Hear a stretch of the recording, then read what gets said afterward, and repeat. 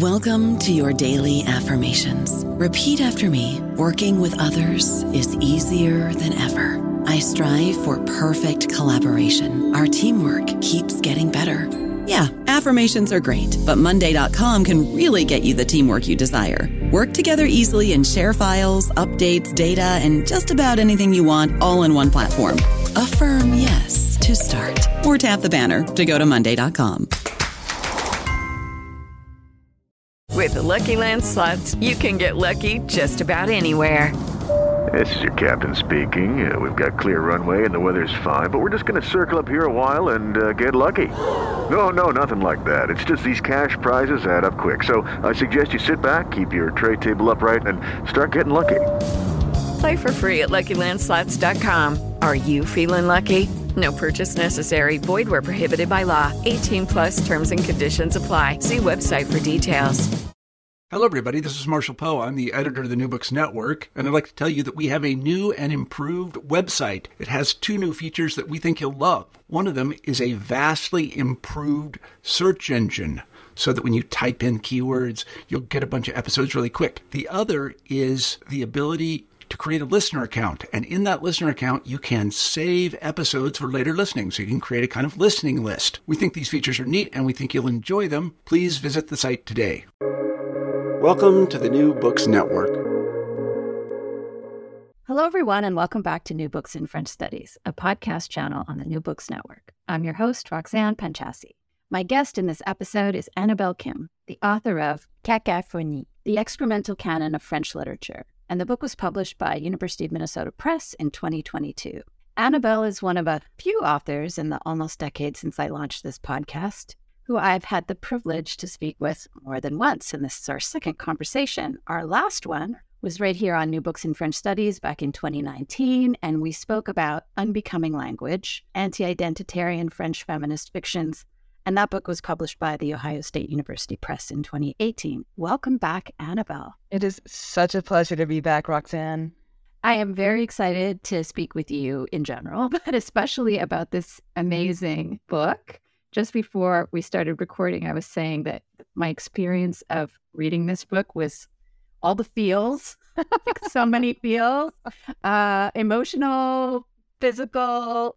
We talked, Annabel, the first time we had a conversation about why France and French literature for you. But I wouldn't mind kind of revisiting that. Everybody should go listen to that interview. But just for people who haven't heard it, to give that kind of baseline of like, how did you become a scholar of French literature? Yeah, of course. I'm happy to re-narrate it, especially because I think it's at the core of all the work that I do, the kind of anti-identitarian bent of all my work. I first came into French just kind of by accident. I was an annoying younger sister, and my older sister had taken French. So when I got into junior high, which was when they started offering, second language courses, I chose French. That was just a no-brainer for me. And by that point, I was a tween and I was starting to feel angsty because even though I grew up in the California Bay Area, which has a pretty substantial Asian community, I wanted so badly to assimilate and be a white person. I was so ashamed of my Koreanness, my Asianness, to the point that I basically lost my Korean as a language, even though it was the first one that I'd learned. Korean was my mother tongue that I'd betrayed, and English, which was the language that took over once I started school, the language that I started thinking in, existing in, it was my bad stepmother tongue. And so, by the time I got to junior high, I was old enough and sentient enough to kind of be aware of this sort of existential conflict between these two languages and the sort of linguistic impasse as far as navigating my identity went. So once I started learning French and became kind of more and more proficient enough to be able to have access to, real conversations, cultural objects, etc., I realized that when I was functioning in French that I felt free, right? Because here was a language that had no emotional, psychological baggage. It had nothing to do with me. This language was just pure communication, expression. And that was so liberating, and I felt so grateful to French for that experience that I just kept with it ever since. That's a great story, and one that I, as a South Asian Canadian, can relate to and who studies France can relate to in so many ways. And we've talked about this kind of stuff before. And it's especially fascinating to me, when I read the first book, but in this project as well. And I want to come back around to that. So I'm going to just, ask, how did this shit happen? How did this book come out of, in relationship to, in opposition to, I don't know, the last project? And then just in general, how did it emerge for you? Right. I mean, it was not planned by any means. It was just kind of serendipity, because I had thought that after, Unbecoming Language, I'd always thought that my second book project would have something to do with animal studies. Huh. But really, Cacophony has its origins in the classroom. When I was in graduate school, I had the opportunity to TF, be a teaching fellow for a course on the modern French novel that was taught by Alice Kaplan and Maurice Samuels. And one of the books that we read was Céline's Journey to the End of the Night. And it's a big novel. It's a bonkers novel. There's so much going on. But one of the scenes that stands out the most to me is this moment where the protagonist, Banamu, arrives in New York City and ends up in one of the underground kind of public toilets. And it's just the scene filled with burly, red-faced, defecating men that Céline describes as a kind of joyous communism. And I was obsessed with it. I was so obsessed with the scene, and I wanted to discuss it in section. And when I brought it up, my students just looked at me with such blank stares. And they looked at me I was some sort of raving poo maniac. And we'd all read the same book, and nobody, truly nobody remembered this passage. And, of course, in any given class, there will be students who do the reading and students who don't. But there are always some students who do the reading. And the fact that nobody remembered this, that was striking to me. But then I just kind of filed it away and forgot about it. But then when I started teaching as a professor, I taught the book again. And a similar reaction. And I thought, wow, these are very different sets of students. What is going on? And one of my other courses that I was teaching come up at the same moment, just sort of accidentally, all the courses I teach feature primarily canonical texts. I like for students to have a sense of the sort of shape of the French canon, just because, those are the shared points of reference in many ways. And so when these other kind of canonical texts, and that was when I was teaching the Roman Gary, for instance, the Genet, etc., those students also, for those texts, never seemed to pick up on the fecal content. And I was there is a very weird sort of fecal blindness that seems to cut across various groups of students who come from very different backgrounds, but they seem to be united by their fecal blindness. And I was also struck by how this kind of syllabus I'd accidentally put together had so many texts that had an excremental dimension to them. So I thought, well, I can see this shit, even if my students can't, even if the scholarship doesn't seem to be able to see it. So let me dig into this. Why is there so much shit in the canonical works that are deemed to matter? And that was how Cacophony started. I love this idea of, and share it too. We're not the same person. We do have certain things in common. I just love this idea of work coming out of our teaching, because I do think, and I think this is true for a lot of scholars, especially the relationship between first books and subsequent books or projects, that, one comes out of the intellectual, interests that we might have in grad school or from our mentors or whatever. But then, teaching really does shape, or can shape, the projects that we come up with as we continue in our careers. And so this is that's really interesting to me. What's also interesting to me, and I've heard you mention this, in talks and at other moments, that apart from your intellectual and literary interests, you feel that your interest or that your awareness and your lack of fecal blindness that's drawn you to these texts and authors and moments in French literature, that has a kind of cultural, there's a personal story behind that. So do you want to tell us a little bit about why is Annabel Kim the right, if not best person to pursue this project?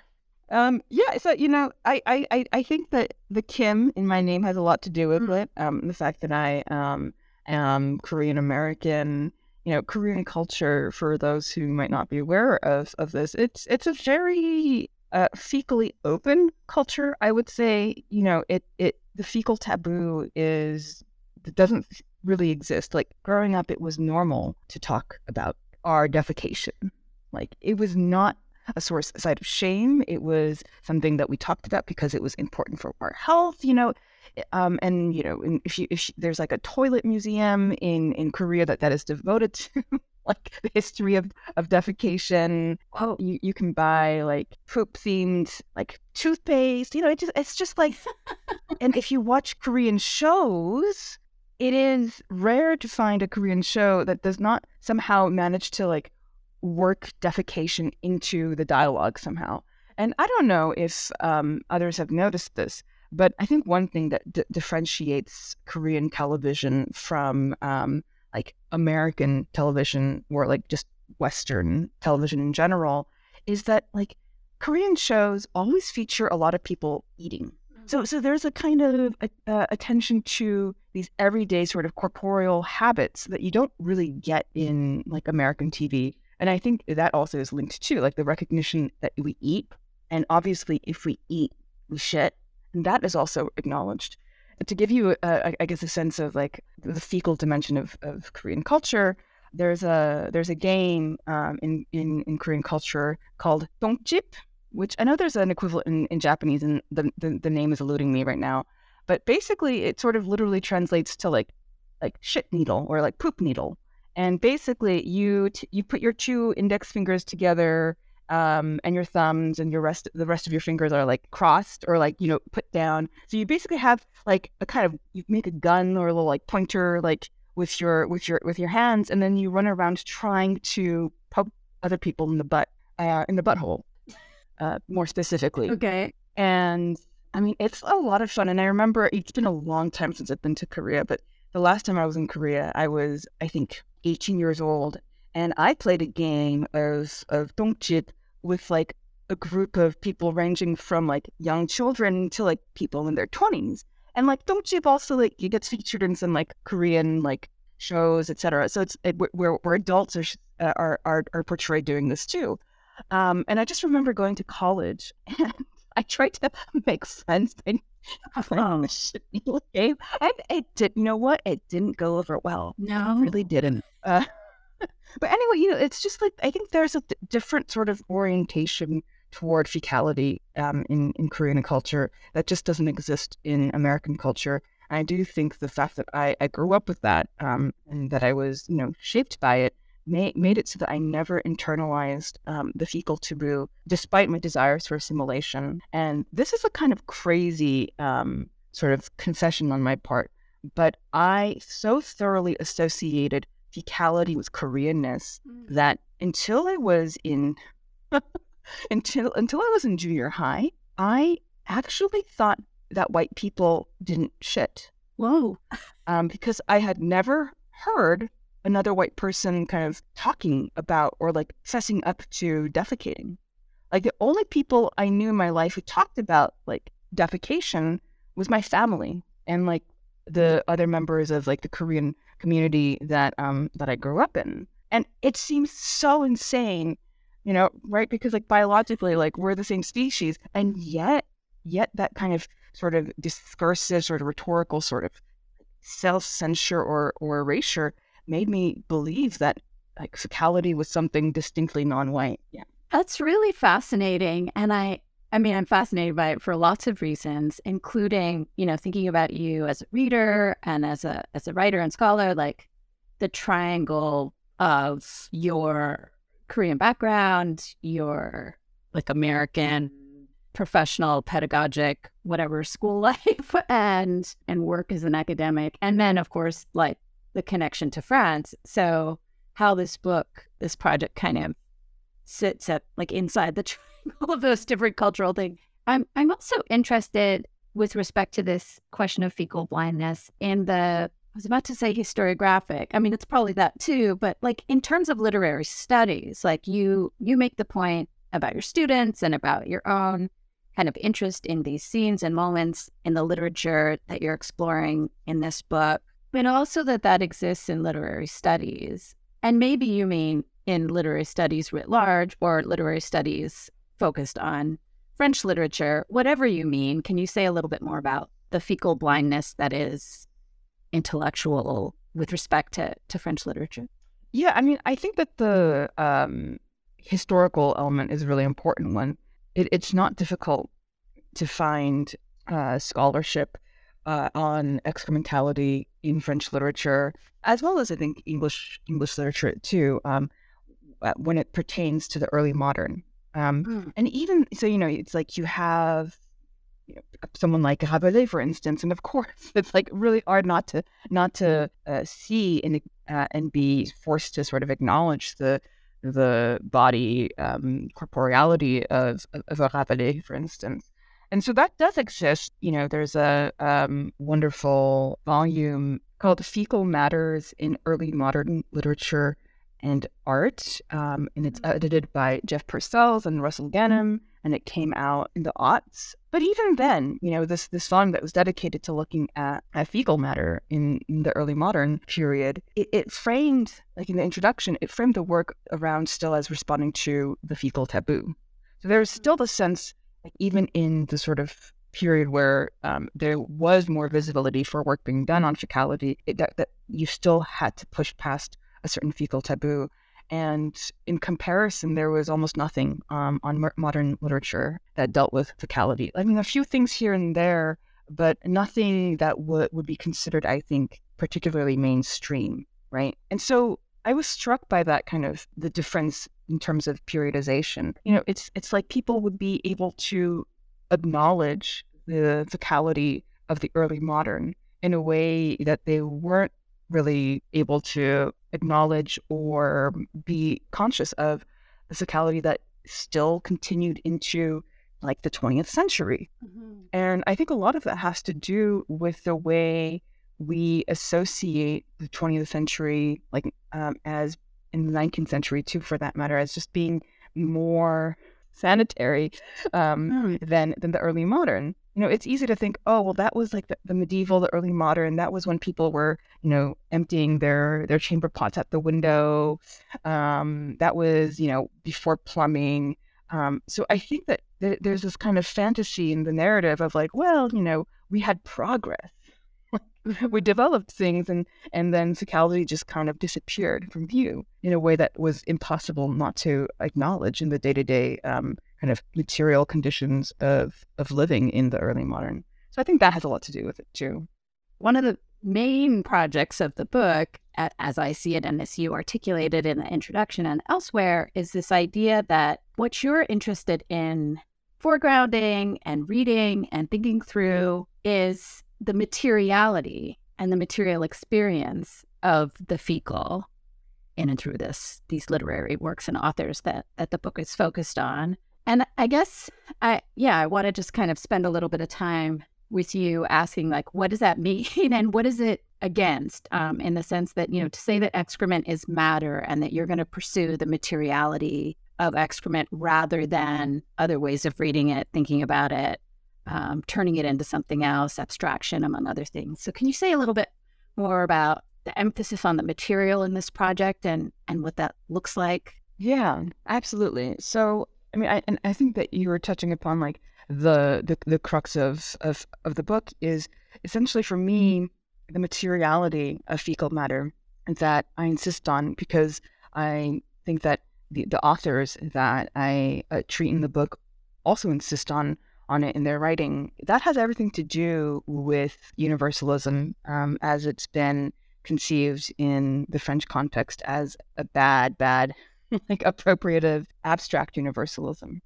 What interests me in terms of the kind of granted sort of selective vision or cross-section of the French canon that I provide is the way there is such, I think, a desire to level difference. I think there is such that I think that all of the works are animated by a kind of communism, sort of equality before and through fecality, and that stands at odds with France's abstract universalism. So I think is that this kind of literary fecal matter ends up being a corrective to abstract universalism by providing a concrete fecal universalism instead. Like in my head, all the excrementality in the French canon is trying to make good on the values, the revolutionary values that France claims to be built on.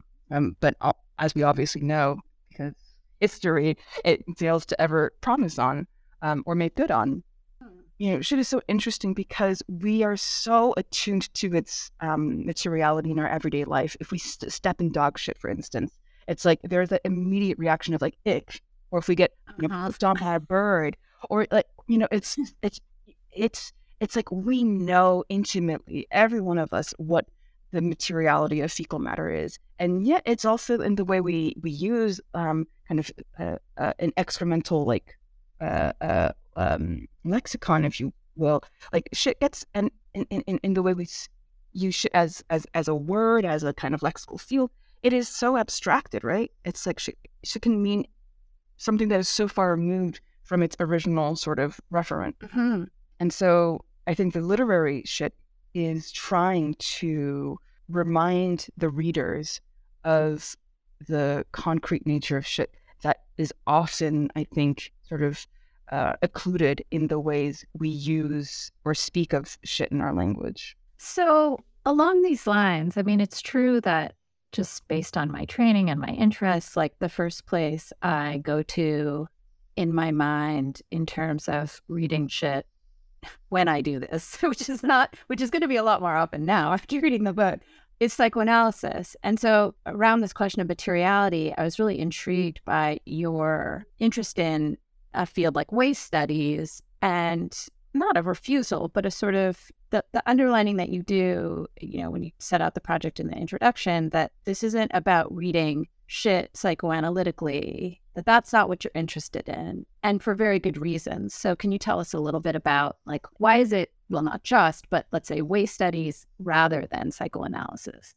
Maybe you should tell us what waste studies, I mean, it sort of sounds like it's self-evident, but maybe... Yeah, I mean, waste studies is such a big field. It's such a heterogeneous kind of field, but I mean, it is what it sounds like. It is scholarship that deals with human waste in writ large. So both sort of kind of corporeal, like excreta, but also kind of trash or excess, kind of the remainders of our like capitalist sort of mania to always consume and always produce more than we can consume.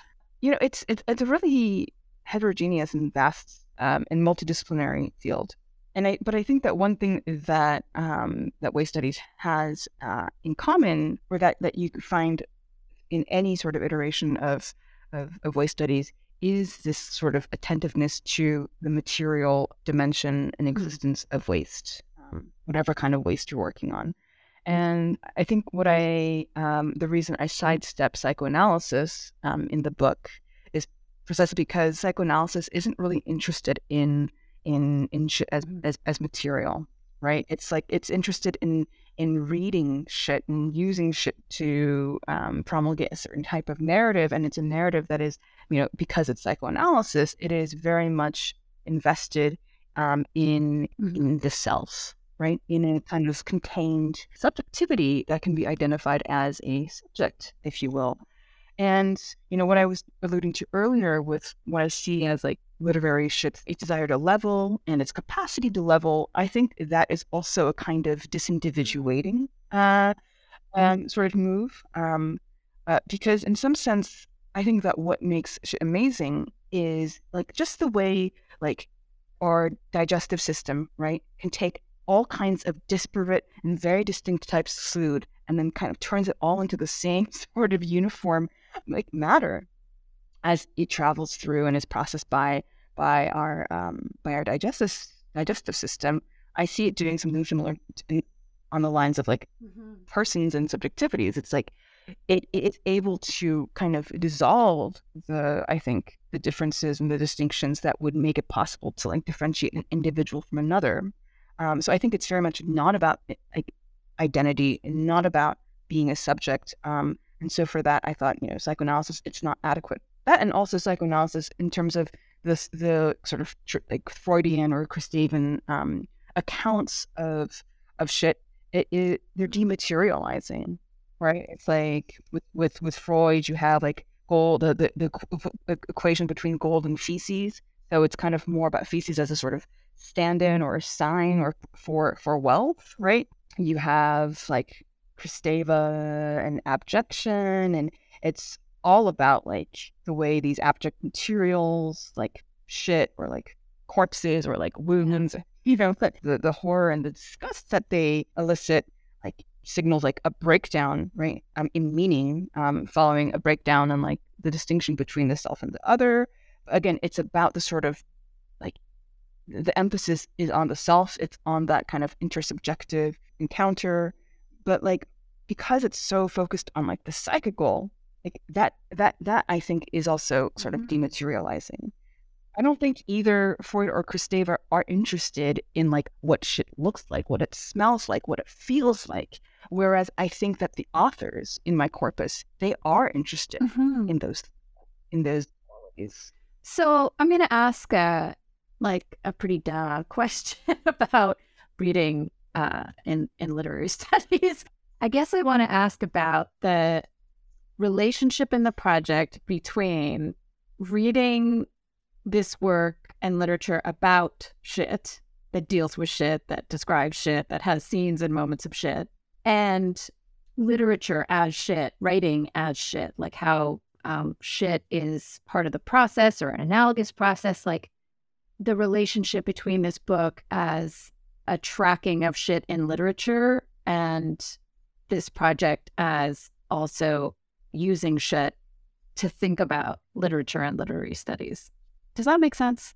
Yeah, I think so. Yeah, because I think that, you've just essentially pointed out to like the two sort of kind of different levels in which shit operates in Cacophony, which is like, yes, obviously I am tracking the shit in these various works by Céline, Beckett, Romain Gary, Duras, Sartre, Genet, and then kind of from the 21st century, a more kind of an open sort of question in terms of canonicity, Daniel Pénac and Anne Garreta. I am, of course, tracking the shit in their works. But I think that one of the consequences of tracking the shit in their works is it also sort of allows me to frame literature itself as being shit. And this is a kind of comparison that gets made by, I think, the authors as well. So in Jean Genet's Notre-Dame des Fleurs, there is a passage where the narrator describes like shitting out a poem. There, like in Garreta's Dans le Béton, I think there's a pretty clear sort of analogy being, or equivalence being established between like the materiality of concrete and the materiality of shit, and the materiality of language as the medium with which writers work. So really, I think it's that the one follows from the other. Like if one attends to the shit that is in this literature, that allows one to see that literature is shit. Who is it that said their work should be used to wipe shit? Oh yeah, I think that was Beckett, who was just like, you had that toilet paper. Well, I don't know about you, but I'm very busy and I don't have a lot of time to cook. That's why I subscribe to Factor. Eating better is easy with Factor's delicious, ready-to-eat meals. Every fresh, never frozen meal is chef-crafted, dietitian approved, and ready to go in just 2 minutes. You'll have over 35 different options to choose from every week, including Calorie Smart, Protein Plus, and Keto. These are 2-minute meals. Factor meals are ready to eat and heat, so there's no prepping, cooking, or cleanup needed. They're flexible for your schedule. Get as much or as little as you need by choosing your meals every week. Factor's the perfect solution if you're looking for fast, premium options with no cooking required. Sign up and save. We've done the math, and this is important. Factor is less expensive than takeout, and every meal is dietitian approved to be nutritious and delicious. Head to factormeals.com/NBN50 and use code NBN50 to get 50% off. That's code NBN50 at factormeals.com/NBN50. canon.com/NBN50 to get 50% off. Okay, so all of this is associated with, but not totally determining of the project in this book around questions of canon. Like, to think of literature as shit is connected to what you're trying to get at in terms of, and you just mentioned it by mentioning those two 21st century authors. Like, these authors that you've chosen, well, they're all heavy hitters, but the 20th century authors that you've chosen are the shit. Like, they're the 20, Yeah, like, basically. And so yeah, how does that issue of thinking about literature as shit, the way these authors frame it that way or refer to it that way, and the question of canon, how are those two things related? I think when I, was writing the book, I had a kind of, I think, idealistic vision and fervor that really wanted to frame the shit in these canonical works as able to end the canon, right? Because, it's like, we know the canon wars happened and, are and never really stopped happening. And the canon is, one of the kind of, I think, most visible markers of of inequity as it is manifested in culture. And, the canon, obviously, like, the canons of national literature serve like the projects of nation states in terms of how like closely it's tethered to national identity, especially in the case of a country like France, which we know is sort of obsessed with literature and in its own sort of cultural patrimony in ways that I think that, for instance, the United States just isn't. And so I really wanted to be able to kind of come out through the other end being like, yes, this is going to just like bust open the canon. The canon is no more. But one of the readers' reports I got kind of pointed to real tension between what I was saying in my optimistic, like down with the canon, etc., sort of rhetoric, and what my book was actually doing. Right. Because in many ways, it's like I was working on like truly, like as you said, like writers who are the shit, like think of most canonical figures from the last century. And I think it's obvious to whomever will, read my readings of these works that like, I love this literature. I love these texts. I love thinking with these texts. So clearly my own sort of work, sort of delving into and sounding out the excrementality of literature did not end up busting open the canon. If anything, it kind of reinforced it. And so that made me kind of rethink my relation to the canon in certain ways. And I think it's more honest. The literature doesn't destroy the canon. It's not really capable of doing that.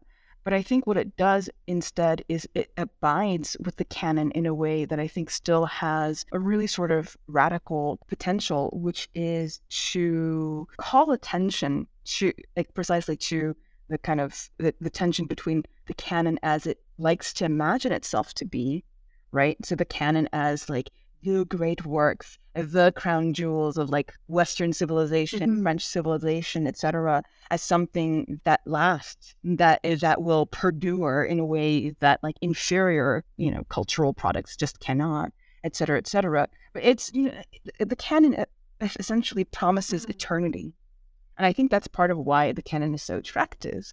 But shit is like the negation of eternity.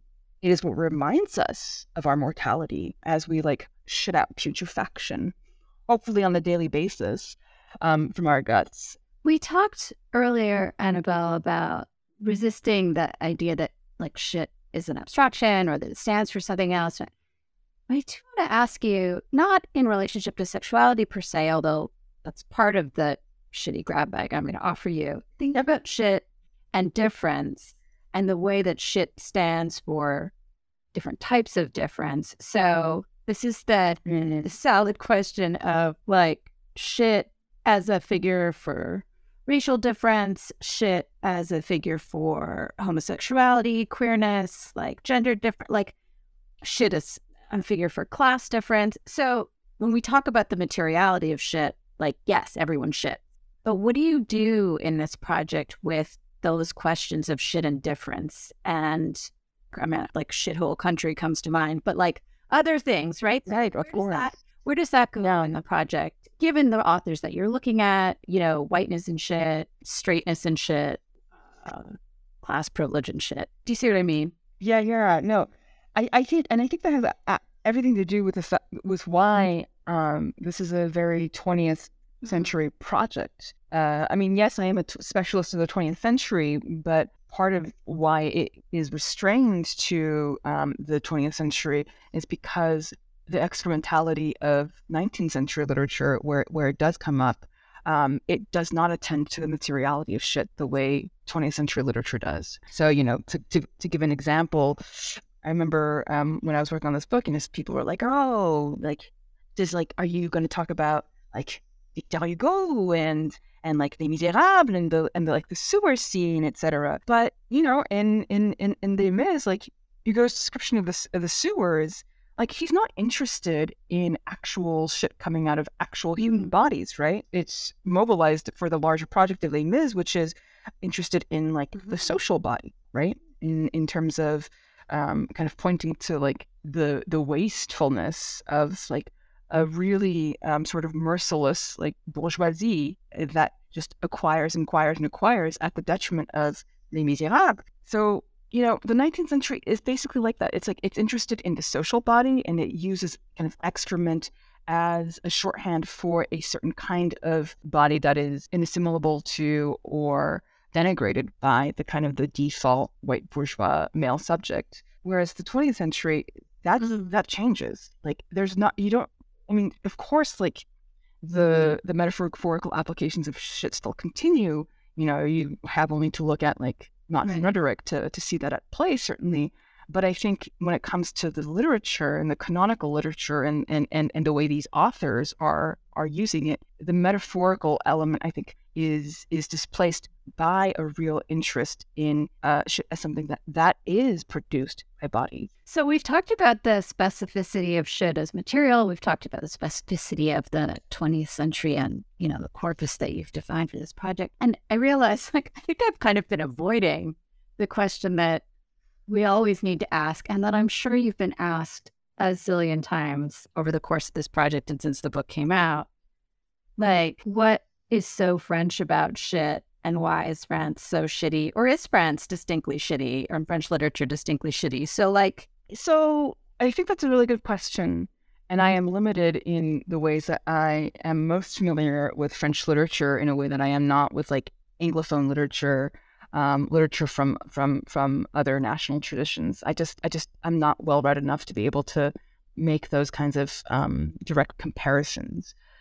But I do think, just thinking of language, right? And people speak, it is striking the way I think French just has a more sort of fecal register to its everyday speech, where, it's like, ça fait chier. It's like, that's a normal thing to say. Maybe not like a particularly polished thing to say, but normal. Or like, je t'emmerde, that's also a normal thing to say. And like, you wouldn't say to anybody in English, like, that makes me shit, to be like, like, I think the closest we get to that is like maybe with like the urinary, with like, oh, I'm pissed off. I do think that there is a kind of linguistic sort of specificity to French that doesn't exist, linguistic excremental specificity to French that just doesn't exist in English. And I ended up, in the introduction doing a kind of fecal mapping, like language mapping, which was very interesting for me, actually, because what you see in kind of tracking the evolution of the language for shit in French versus in English is that like French is precocious when it comes to shit. Like, merde exists way before shit ever did in English. And like, what's interesting to me also is that the polite words for merde in French also come way later. Like, chier comes like at the beginning of the 13th century, whereas like defequer would come 6 centuries later, like in the 19th century. It's very interesting, and so I do think that there is, even in the history of the development of the French language itself, a kind of sort of shitty origin that ends up kind of getting cleaned up as like modernity happens. This is kind of takes us to this thing that I wanted to ask you about in terms of writing the book, because there's also a lot of pleasure and shit in this book, in reading it, and I imagine in writing it. And you don't shy away from the language of shit throughout the project. And when, I've heard I'm talking about it with you now, and I've heard you talk about this project, you lean into the humor around it. And I mean, I'm not gonna lie, like there were moments when this book, I was just like, okay, I just need to put this down, stop thinking about shit for a minute, because of course your mind kind of goes to other shitty things and personal stuff. I mean, it was really quite a ride. So sort of thank you for this experience. and it made me kind of, can we put that as a blurb, like Roxanne Panchaz? Yes, sort of thank you. It just, I also, and this is probably a little bit because I know you too, like, I was just like, what was this like? There's a spectacle around a project like this. I mean, inevitably, like the cover's amazing. I recently took a photo of the cover of your book on a plane next to the toilet. So like, what do you do with that? How fun has that been? How irritating has that been? Like, thank you for this question. I mean, I love questions about like process. I think there are some of the most interesting conversations like that we as scholars can have. Because like, I mean, that's like the core of the work that we do. I think writing should always be fun. And it's like there's all sorts that we all know the anguish of writing, certainly. But it's like I think we also always know, not always, but I think hopefully we all know also the pleasures of like being in the so-called flow of writing. So I've always enjoyed writing. I think part of it is maybe also my fecal sensibility, because it's like when you're playing with with language, when you're manipulating it, like it is like you're playing. It is almost like kind of being like a toddler who's playing with shit. So I've always tended to think of writing as a kind of enjoyable, again, like recognizing that it can also elicit lots of feelings of abjection afterward or during. But I think writing on shit was certainly more enjoyable than perhaps writing not on shit. And I think in that regard, it's like I was really taking a cue from my writers, because I think it's in the books that I was analyzing, like they are filled with humor as well, right? It's like there is also on the author's part a playfulness, and I think it's hard not to end up getting kind of contaminated by that in some sense. And I think that's also part of why like I am as sort of unhygienic in my language in the book as I am, and insist on using the word shit. I mean, part of it is also because of the lexical mapping that I do, and the fact that like shit is the originary sort of word in French, and that all the other kind of polite things that become way later. But I think this, just in general, I was trying to take my cue from the writers. Because my writers, they weren't interested in fecal matter. Like that's not what they were writing like about or with, What they were writing about and with, it was shit. It was merde. So I felt, I guess, authorized to make my own language accordingly shitty. Like one of the consequences of the more sanitized language is that it allows us to take a distance from, or put some sort of buffer between us and the materiality of shit. So I guess I want to ask you one question, at least, about the organization and structure of the book, the way you've kind of arranged everything. Because when I look at the, table of contents and the 3 parts of the book, part 1, necessary shit, part 2, shitty ideas, and part 3, political shit, like I see a thematic movement towards, some of the arguments that you're making throughout, but the kind of culmination in like, what are the liberatory possibilities of thinking through shit, thinking about shit, and what are the, questions around canon that we've already addressed. But it's also a chronological, roughly, right? Am I right that it's a chronological thing?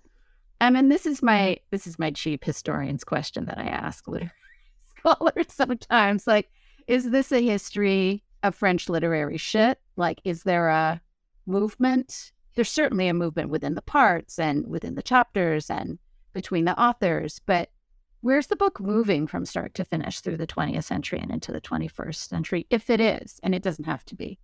Yeah, in terms of why I organized it the way I did, I do think that I was informed by a kind of chronological arc. So, I wanted to start with Céline because Céline is the author who basically blows up French literature, right? Yeah. Like drags our disgusting human bodies into literature in a way that was just completely unprecedented. And also, like basically vandalizes the French language and like desacralizes it in a very serious way, starting with, Voyage à bout de la nuit, where Céline like starts with the very casual ça and the passé composé, like, which was just like absolutely like shocking. And so working on Céline enabled me to kind of try to account for the sort of fecal foundation, if you will, that Céline sets for all the work that's going to come after. And Beckett, is like a later writer than Céline, but I try to show the way like Beckett is kind of thinking with Céline in certain ways. But I think both those writers taken together like show the way like shit is become something that is sort of like necessary structural element of literature. So hence the necessary shit. Like, why does literature need shit? And I think that starting with Céline, literature does become something that needs shit. So maybe it wasn't so much chronological, but that I was interested in just kind of taking account of the different things that shit can do. So it was important for me to sort of make the argument for why modern literature needs shit, to make the case for shit, if you will. So my first two chapters are very, I think, attentive to the way these authors like build their texts. And then the subsequent two chapters in the shitty ideas section of the book, I do fecal pairings, right? Yeah. I read Sartre and Genet together as a kind of fecal bromance gone bad. I read Duras and Gary together, which is like not, I think, a very like not the sort of literary pairing that you would expect, because Duras and Gary are very different authors. But I was interested. Okay, like I dispatched the question of like why we need shit, and so I wanted to move on to kind of being able to show more what we can do with shit. And so I wanted to point to the conceptual like force and potential of shit. And so with the Duras and the Gary, that ended up being using shit to kind of formulate a fecal care ethics. In the case of Sartre and Genet, it was using shit to conceptualize freedom, which is, the core concept, if you will, that I think both Sartre and Genet devoted their oeuvre to in a way. And then with the 21st century, with the contemporary stuff, I think I was just struck by the way there was a more, I think, explicitly self-aware political valence to the way the authors were using shit. Because I wouldn't say, like, obviously, I think that there's a kind of political dimension to all of my readings of the works, but I wouldn't say that. And I mean, Sartre is political too, and Jules is political. Yes, the political kind of is mixed up with everything, but I would say that there, again, it's a matter of maybe kind of not degree, but like intensity. I don't know, but there just seemed to be something more on the surface, kind of baldly political about the projects of Pénac and Garreta that I wanted to attend to. That kind of combined both like what shit can do, as well as a sort of reflection on what literature is. Because I think that both Pénac and Garreta are interested very much in the question of like what literature is and does, and are interested in explicitly kind of commenting on that through their work. So, I mean, I guess the historical question would be, why is it that, this sort of convergence happens in the 21st century that doesn't necessarily happen earlier, or maybe doesn't happen quite as strongly? I mean, maybe it's just the randomness of the consequence of making a choice, because we all have to choose our corpora. But yeah. Yeah, well, and there are multiple ones there. That's what I think is kind of interesting, is that you are moving chronologically, but there's also the pairings and there's also the part. And as somebody who's just continuously fascinated by how people, write books and finish them, and I mean, like, how does anybody write a book and finish a book? It's always a mystery, and I don't know about you, but anytime I finish something and start something new, I always feel like I've forgotten how to write. Oh, yeah, of course. Well, and it's one of the reasons why I love having these conversations. It's like, to me, it's a miracle every time, whatever the book is, that it exists in the world. Yeah. And again, after reading your book, I just feel like everything is shit. Like everything I'm saying about books sounds like you could be saying them about a turd. Which I know I can say that to you and not be denigrating your project by saying that I behold it like one might a turd. I absolutely, like, I have attempted to create. Yeah, this book is trying to be in a there we go. fully formed, like self-standing, able to sustain some kind of shape. In another podcast that I will start someday, you and I we'll take that, that medical chart of and how it shows like all the different kinds and is a function sometimes of dehydration or other gut problems. Mm-hmm. Like there is a way in which, that we have review systems for books. We could do that. Like it'd be pretty easy to do. Like when I think of like the pellets versus the long smooth, like that, those are book forms and structures and effectiveness of arguments. Absolutely. Watson, I think you're onto something absolutely brilliant. Let's put a pin in that, and we'll pursue this side hustle. Okay, so I could shoot the shit with you all day, Annabelle, but I'm not allowed to. So I'll just, when you said I finish a book and then the next time I it's like I've forgotten. Like, so what are you doing now? What's next for you? Tell us anything you want to tell us before we kind of close it down. Yeah. Thank you for that future-oriented question. When it's like, do we have a future? What are we doing? So working on a few things right now. My next monograph project is tentatively titled Ought to Fiction. And it is a kind of case for fiction, for invention, because I'm sort of sick and tired of the way contemporary French literature has just been taken over by both autofiction and exofiction. So for the historians in the room who might not necessarily be familiar with these literary terms, autofiction, like, this is very like reductive, but autofiction is basically like fictionalized, like autobiography, and exofiction, again very crudely defined, could be seen as like fictionalized biography. But it interests me the way contemporary French literature is so sort of committed to a kind of working with sort of a referential, like historical sort of real in terms of the material for the kinds of fiction that's being published nowadays. And for me, my question is just sort of like, what happened to like making stories up? Why does no one make stories up anymore? Like, why are we just retelling things that are kind of verifiable? But it's all meant that I am reading authors that I just really hate. I'm not going to name them, but I don't want to like hang down, like open myself up to like indignant remarks from people who might love these authors. All right, but I think part of also we kind of moving from a corpus in Cacaphonies where I loved the reading to moving to a corpus where it's painful for me to read has made it that I've been looking for, I think, productive procrastination. So I am also venturing into translation. So along with like Lynn Hoffer, we are currently translating Une critique de chantier littéraire for Verso, and that should out. Like, we're not done yet, but that should hopefully be out sometime in 2024. I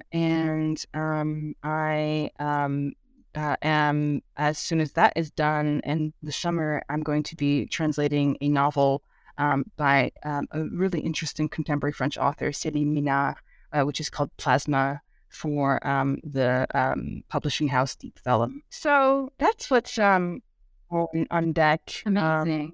And I do also want to make a plug for a Yale French Studies issue that I'm co-editing with my colleague Morgane Cadieux on Monnaie Critique, Monnaie Critique's lesbian materialism, which is in preparation or in production, kind of moving into production right now. So that should be out too in the not so longish future. So yeah. So not that much then. You're kind of taking it easy. It sounds amazing. It sounds like you're doing so many amazing things, and I look forward to seeing all of them as they emerge. Annabel, I love chatting with you. I loved this book. Thank you for writing it. Thank you for reading it. And for talking with me about it. Well, it has been such a pleasure, a real joy, and I think I speak for all when I say, Roxanne, you are the shit. So thanks so much. Thank you.